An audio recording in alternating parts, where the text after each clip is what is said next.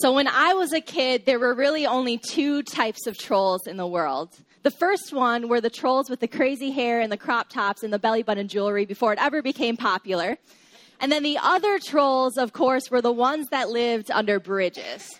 Now, if you remember, they lived under bridges. They weren't a real big fan of the Billy Goat's gruff. And every once in a while, you would have to solve a riddle in order to cross the bridge.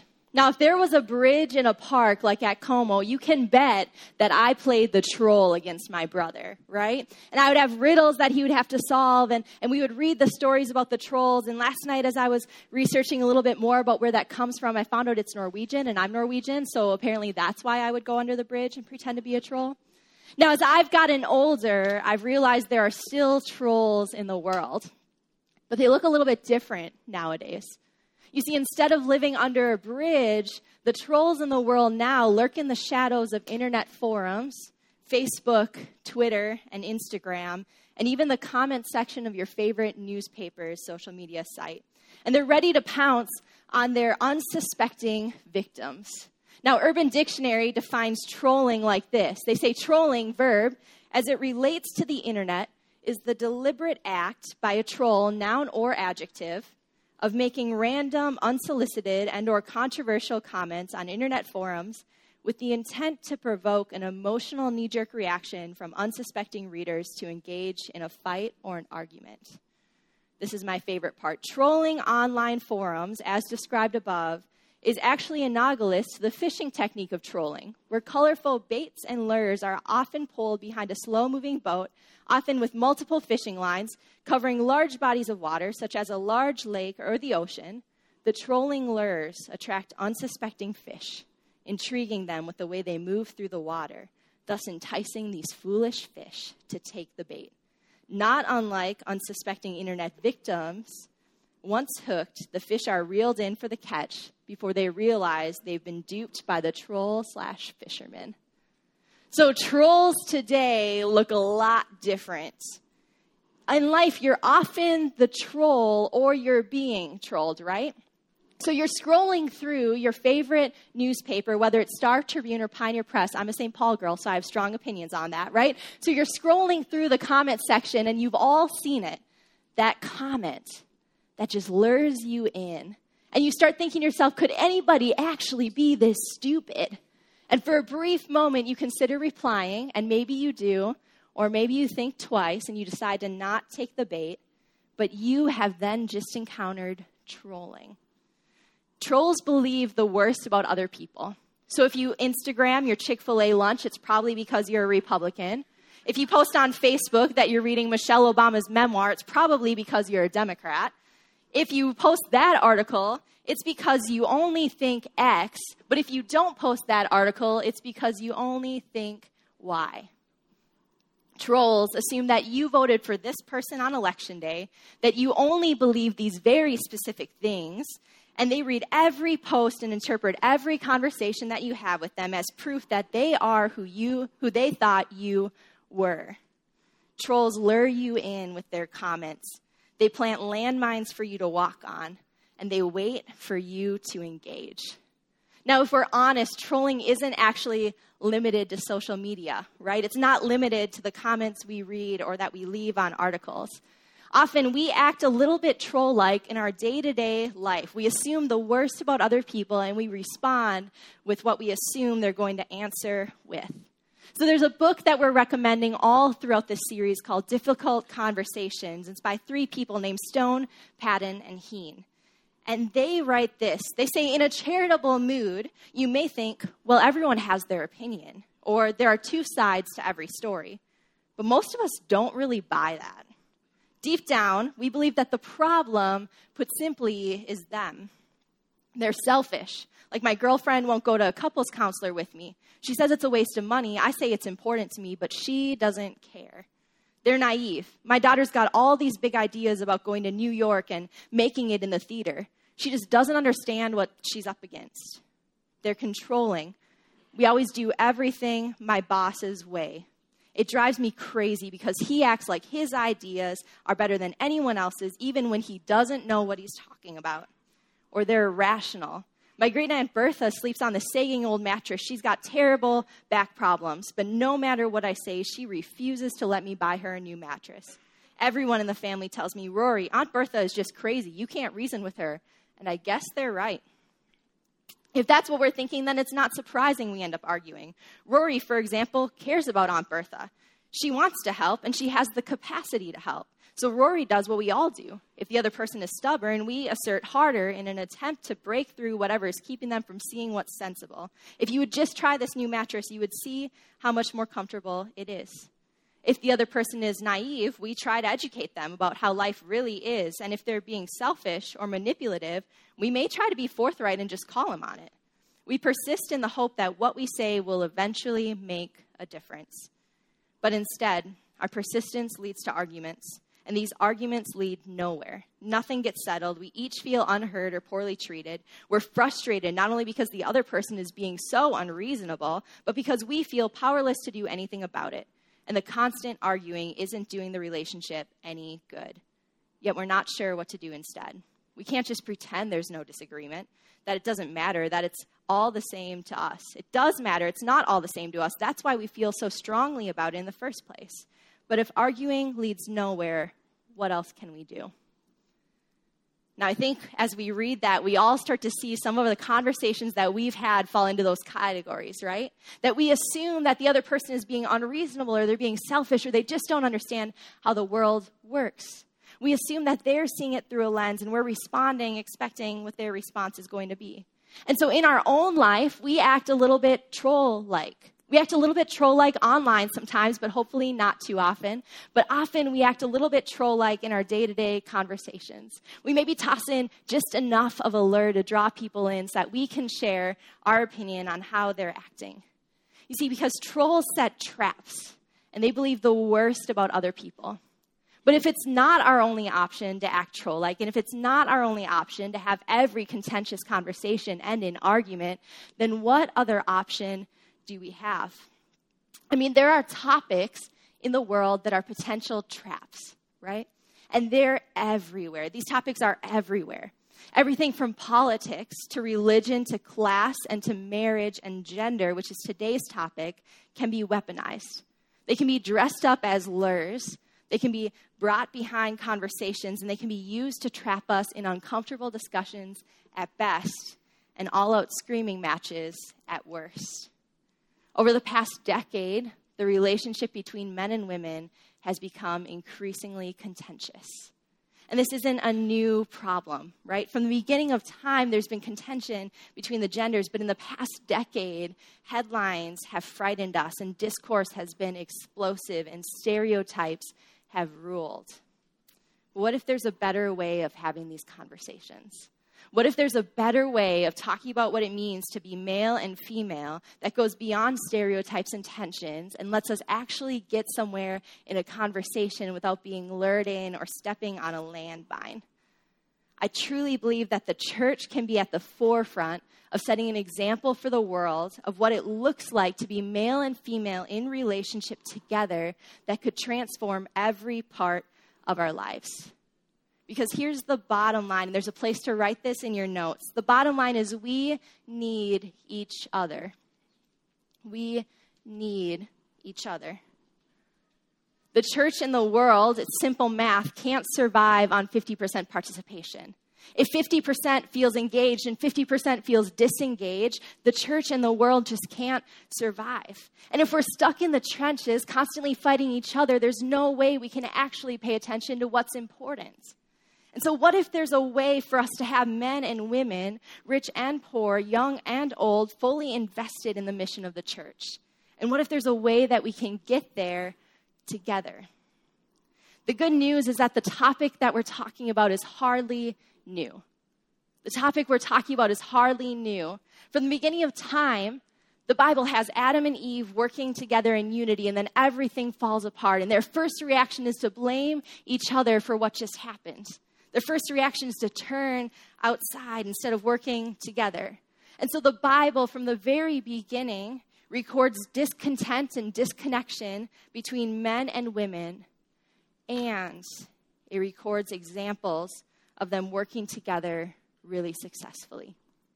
It records anxiety and questions over what's proper. And it records examples when these cultural trends were overcome by a new type of community. Corinthians, the book that we're in all throughout this series, the 2 letters to the church in Corinth, it records all these questions, all these anxieties between the status quo and this new way that people were invited to live into. Because in Corinth, this new young church is trying to figure out what it means and looks like for them to have freedom in Christ and to use that freedom in practice for the common good.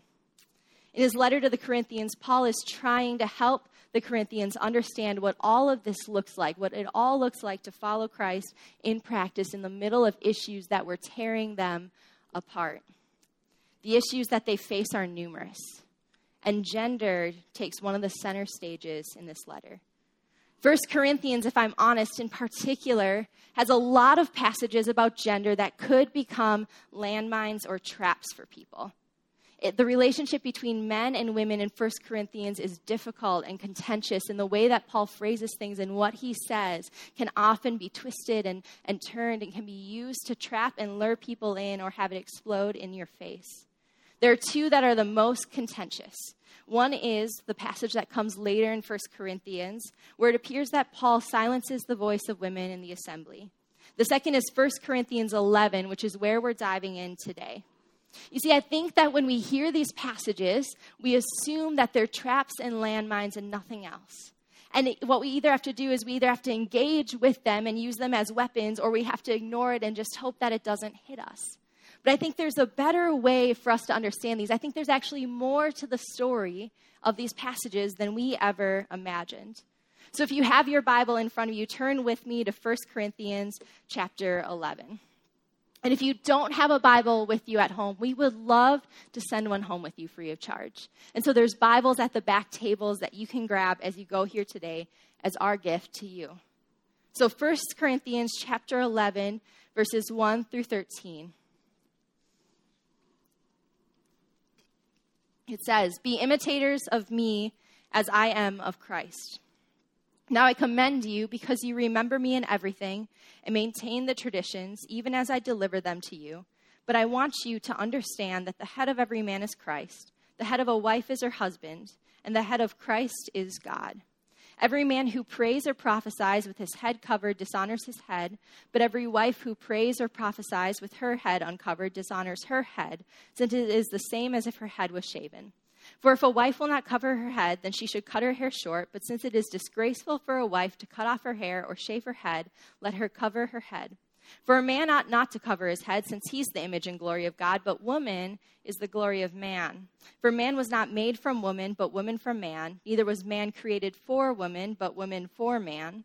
That is why a wife ought to have a symbol of authority on her head because of the angels. Nevertheless, in the Lord, woman is not independent of man, nor man of woman. For as woman was made from man, so man is now born of woman. And all things are from God. Judge for yourselves, is it proper for a wife to pray to God with her head uncovered?" That's a passage, right? I mean, that is just difficult from the outset. I remember diving into this about 2 months ago when I found out I was preaching on it and reading it and just going, what is that? Right? Because it's difficult to understand, it's contentious, and it's not only me who doesn't understand it because I don't have a doctorate in 1 Corinthians, but it's a difficult to understand passage for almost every biblical scholar on the planet today. In fact, coming into today, I had 31 pages of notes on 13 verses from about 12 different sources who were almost all saying different things. They were saying, when it comes to this issue of veiling, that there are a few different reasons why Paul might have addressed this in the first place. Perhaps, one writes, the comments given on veiling are because the women who would walk around with men in public unveiled in ancient Rome were women of less than great repute. And Paul was trying to prevent those within the church from having assumptions put on them within culture that simply weren't true about who they were and what they were practicing. Perhaps, says another commentary writer who has more degrees than me, the main issue is that veiling constituted being of a certain social class, and Paul's instructions are to prevent financial division from happening within the church. Perhaps, says another person who also has more degrees than me, Paul is trying to prevent men from veiling because Augustus in that time would preside over pagan events veiled, which meant that men veiling in worship would cause Christian worship gatherings to look like pagan worship gatherings. And then one says that it's an issue of modesty, that walking into an unveiled service in that time would be like walking into a service in our time where everyone was wearing a swimsuit. And despite the fact there's a water park over there, we're never going to have a swimsuited service, thank goodness. What's clear is that there's something cultural at play here in this letter. There's something cultural happening that we don't fully understand. There's something cultural happening about veiling, which is why this whole message isn't going to be about why we should practice veiling today, even though it would probably cut down on everyone's hair routine in the morning. And Paul is writing to help guide the Corinthians in a specific direction that will help them advance the gospel and not hinder it in their specific context. What's also clear is that this issue of veiling, since Paul addresses it in a letter where he's trying to cut down on the church division, that this issue of veiling was causing more division instead of unity. And it was leading to the church reducing its impact on the world around it. One commentary says that the issue for Paul at hand is that men and women should present themselves in a way that honors their gender uniqueness, especially when they're in front of a church. And moreover, they should do this in a way that respects the surrounding culture. And so men and women should present themselves in a way that honors the fact that there's this uniqueness between men and women. And they should do it in a way that helps us to be able to further a message in a culture that's already divided. And I think what's even more interesting than veiling is what Paul does in verses 8 through 12. So this whole time he's building up to this uniqueness, right? That there's this uniqueness between men and women. There's these specific cultural rules that he's bringing forth for men and women. And then in verses 8 through 12, he hits you with this bombshell. He says, "For man was not made from woman, but woman from man. Neither was man created for woman, but woman for man. That is why a wife ought to have a symbol of authority on her head because of the angels." Which, side note, literally no commentary knows what to do with that line. The whole because of the angels part, every commentary says there's like 6 different options why Paul says this. So, nevertheless, in the Lord, woman is not independent of man, nor man of woman. For as woman was made from man, so man is now born of woman, and all things come from God. Paul here is making this case that's really twofold. That in the beginning of creation, woman was made from man. But now, as we all know, because we've taken 8th grade biology, man is now born of woman, and regardless of that, all things come from God. And so at the same time that he sets up this uniqueness, he sets up this dependence on one another that's rooted in the very basis of who we are as human beings. There are 2 important biblical practices that we get from this contentious, confusing text. The first biblical practice is this. It's to practice interdependence. Practice interdependence. In a book called Paul Within Judaism, one of the essayists makes this point. He says, "It's hardly ever been noted, however, that the fact Paul discusses issues concerning the active role of women in the assemblies provides clear evidence that women were not only members of the Messianic movement, but they were self-evidentially part of the assemblies, the actual gatherings of the movement, and they played an actual role in these gatherings. The mere fact that Paul considers it necessary to provide guidance to men and to women concerning an orderly way for assembly meetings to be conducted demonstrates that these were mixed gatherings wherein both men and women were active. In the context of Greek and Roman societies, in which gender segregation was the norm rather than the exception, this is rather noteworthy, and the active role of women in such a mixed assembly even more so. Paul never challenges the participation of women in the actual gatherings of the ecclesia in any way. What he does address is the conduct of both men and women on those occasions. And so all throughout Paul's letters, as he's addressing these contentious topics about gender, he's assuming that men and women are working together in this new messianic movement, that they're both involved in the assemblies, that they're both praying and prophesying. And so Paul's instructions about source and authority lead to Paul presenting in verse 11 that woman is not independent of man, nor man independent of woman, and both come from God. Another commentary says it this way: "Nevertheless, neither is the man without the woman, nor the woman without the man in the Lord. They were made for each other. It's not good for a man to be alone. And therefore, when a woman was made and made for man, the man was intended to be a comfort and a help and a defense to the woman, though not so directly and immediately made for her. They were made to be a mutual comfort and a blessing, not one a slave and the other a tyrant. And so in today's world, where gender is contentious and working together feels really hard, I think that God invites us to practice interdependence, to practice this need for us to come together as men and women to work together for the common good and for the common mission. And for us today, this looks like us being really intentional to work together, to depend on one another at home and at work and in the church. The voices and perspectives of men and women are valuable, and we need both perspectives and voices at the table, being respected so that both can flourish. We need to be enriched by the perspective that one another brings and to be able to work together to accomplish the massive mission that God has called us to. The early church was noteworthy for how much it included and valued the voice of men and women. And the church today can be noteworthy as men and women work together, not independently of each other, not afraid to come together, but working interdependently, working together and relying on each other. The second biblical principle that we get from this is to set a God-honoring example. To set a God-honoring example. You see, so Paul presupposes that men and women are working together in this assembly, that men and women are both praying and prophesying, but he's concerned that the way that they're doing it is orderly, that it fits within the culture that they're working in. Paul's comments on veiling and the various cultural meanings that it could take on demonstrate that the church was participating in cultural practices that weren't actually benefiting the church, but they were impacting the church's ability to be the church within that specific culture.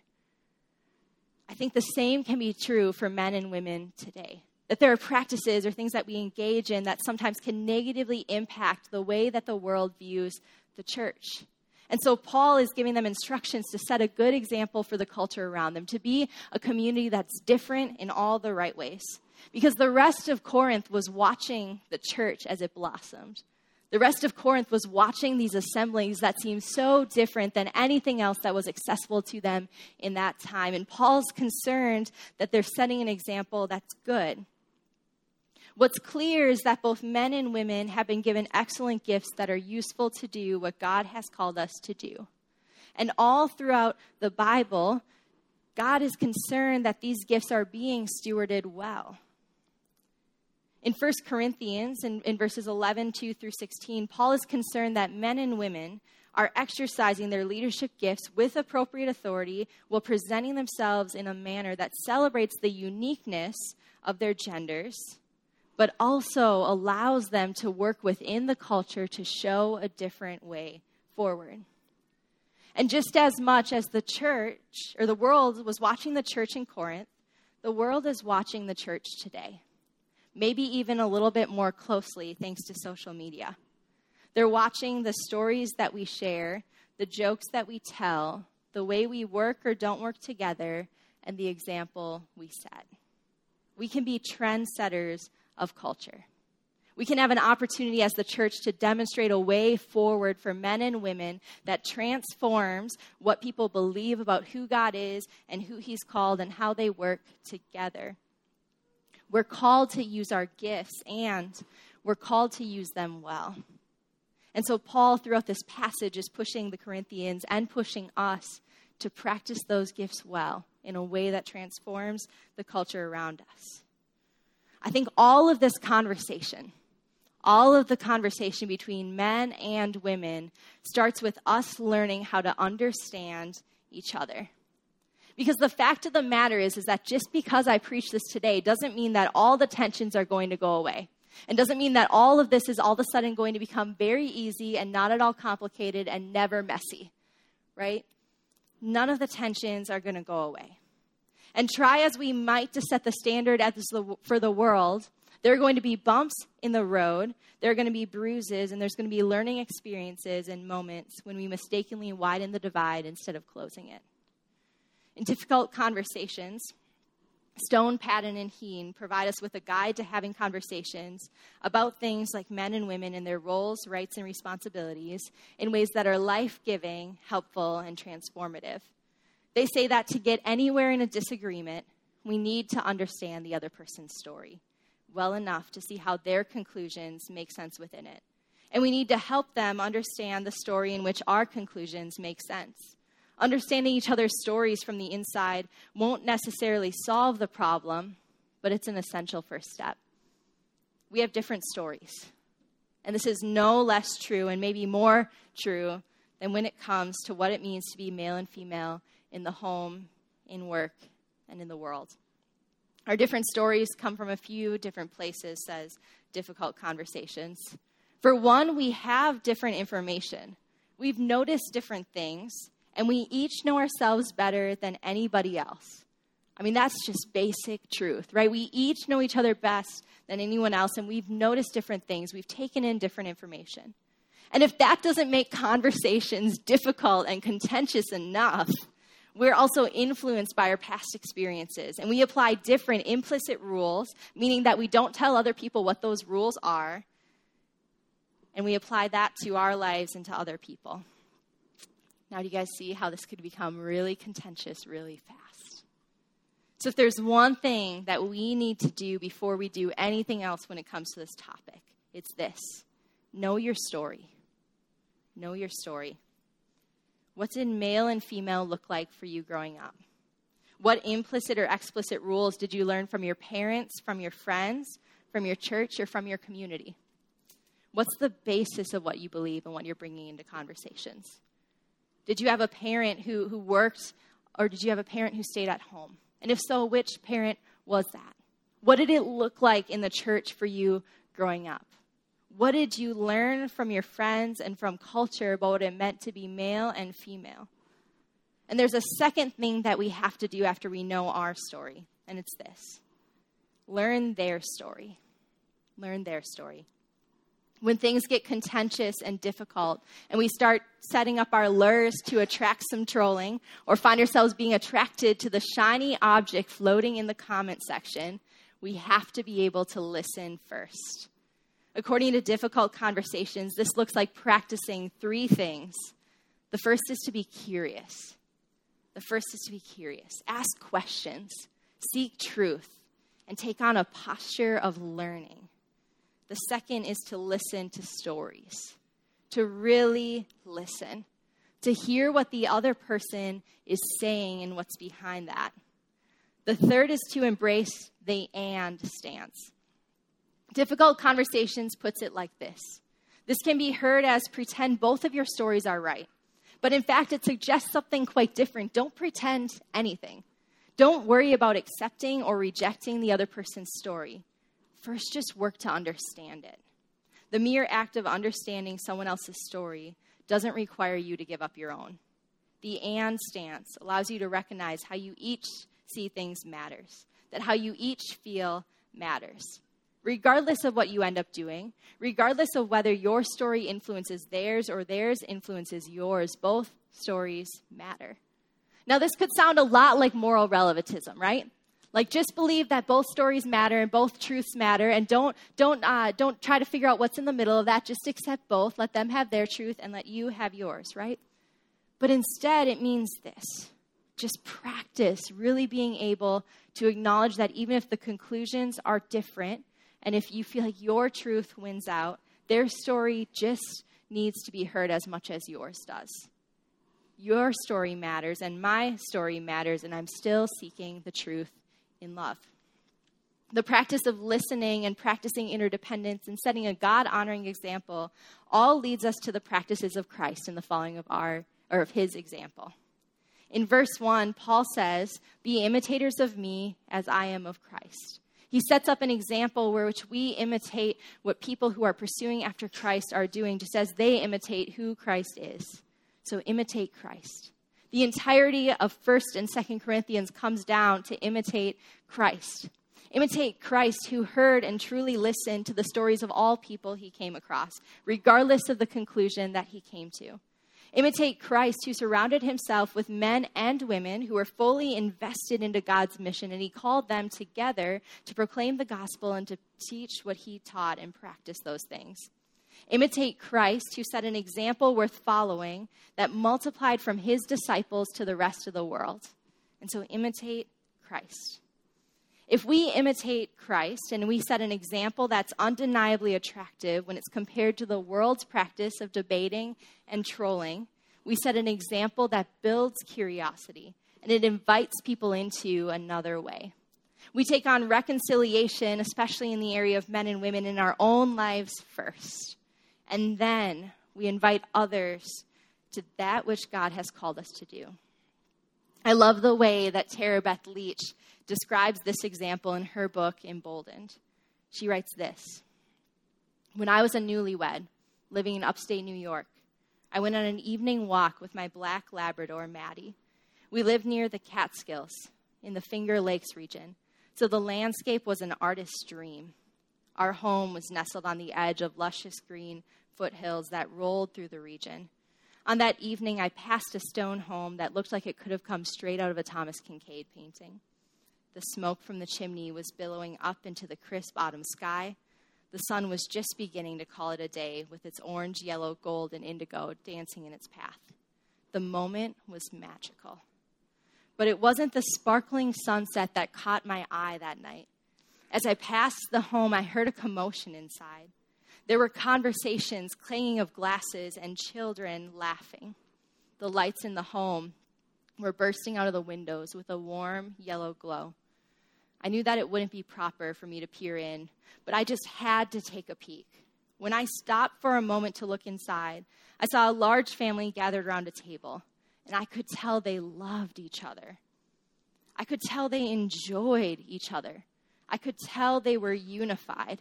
And as I looked in that day, I was overcome by love, joy, and warmth. I whispered under my breath, "That's exactly the type of family I want to have someday." It was attractive to me. It pulled me in. I noticed the beauty and the joy of the fellowship, and I wanted to be there. That's what happens. The people of God on mission is not a place of disunity, a place of gossip, conflict, rejection, pain, and strife and hatred. It's a place where the Spirit's fruits are present in abundance, so much so that the world around the Christian community can't help but take notice. It's a community so unified, so beautiful, that it stops others in their tracks. Those on the outside can't help but peer in and watch with wonder and notice the unity, love, warmth, and joy. It's a place of man and women at the table, sharing hospitality, sharing gifts, and laying down their lives for each other.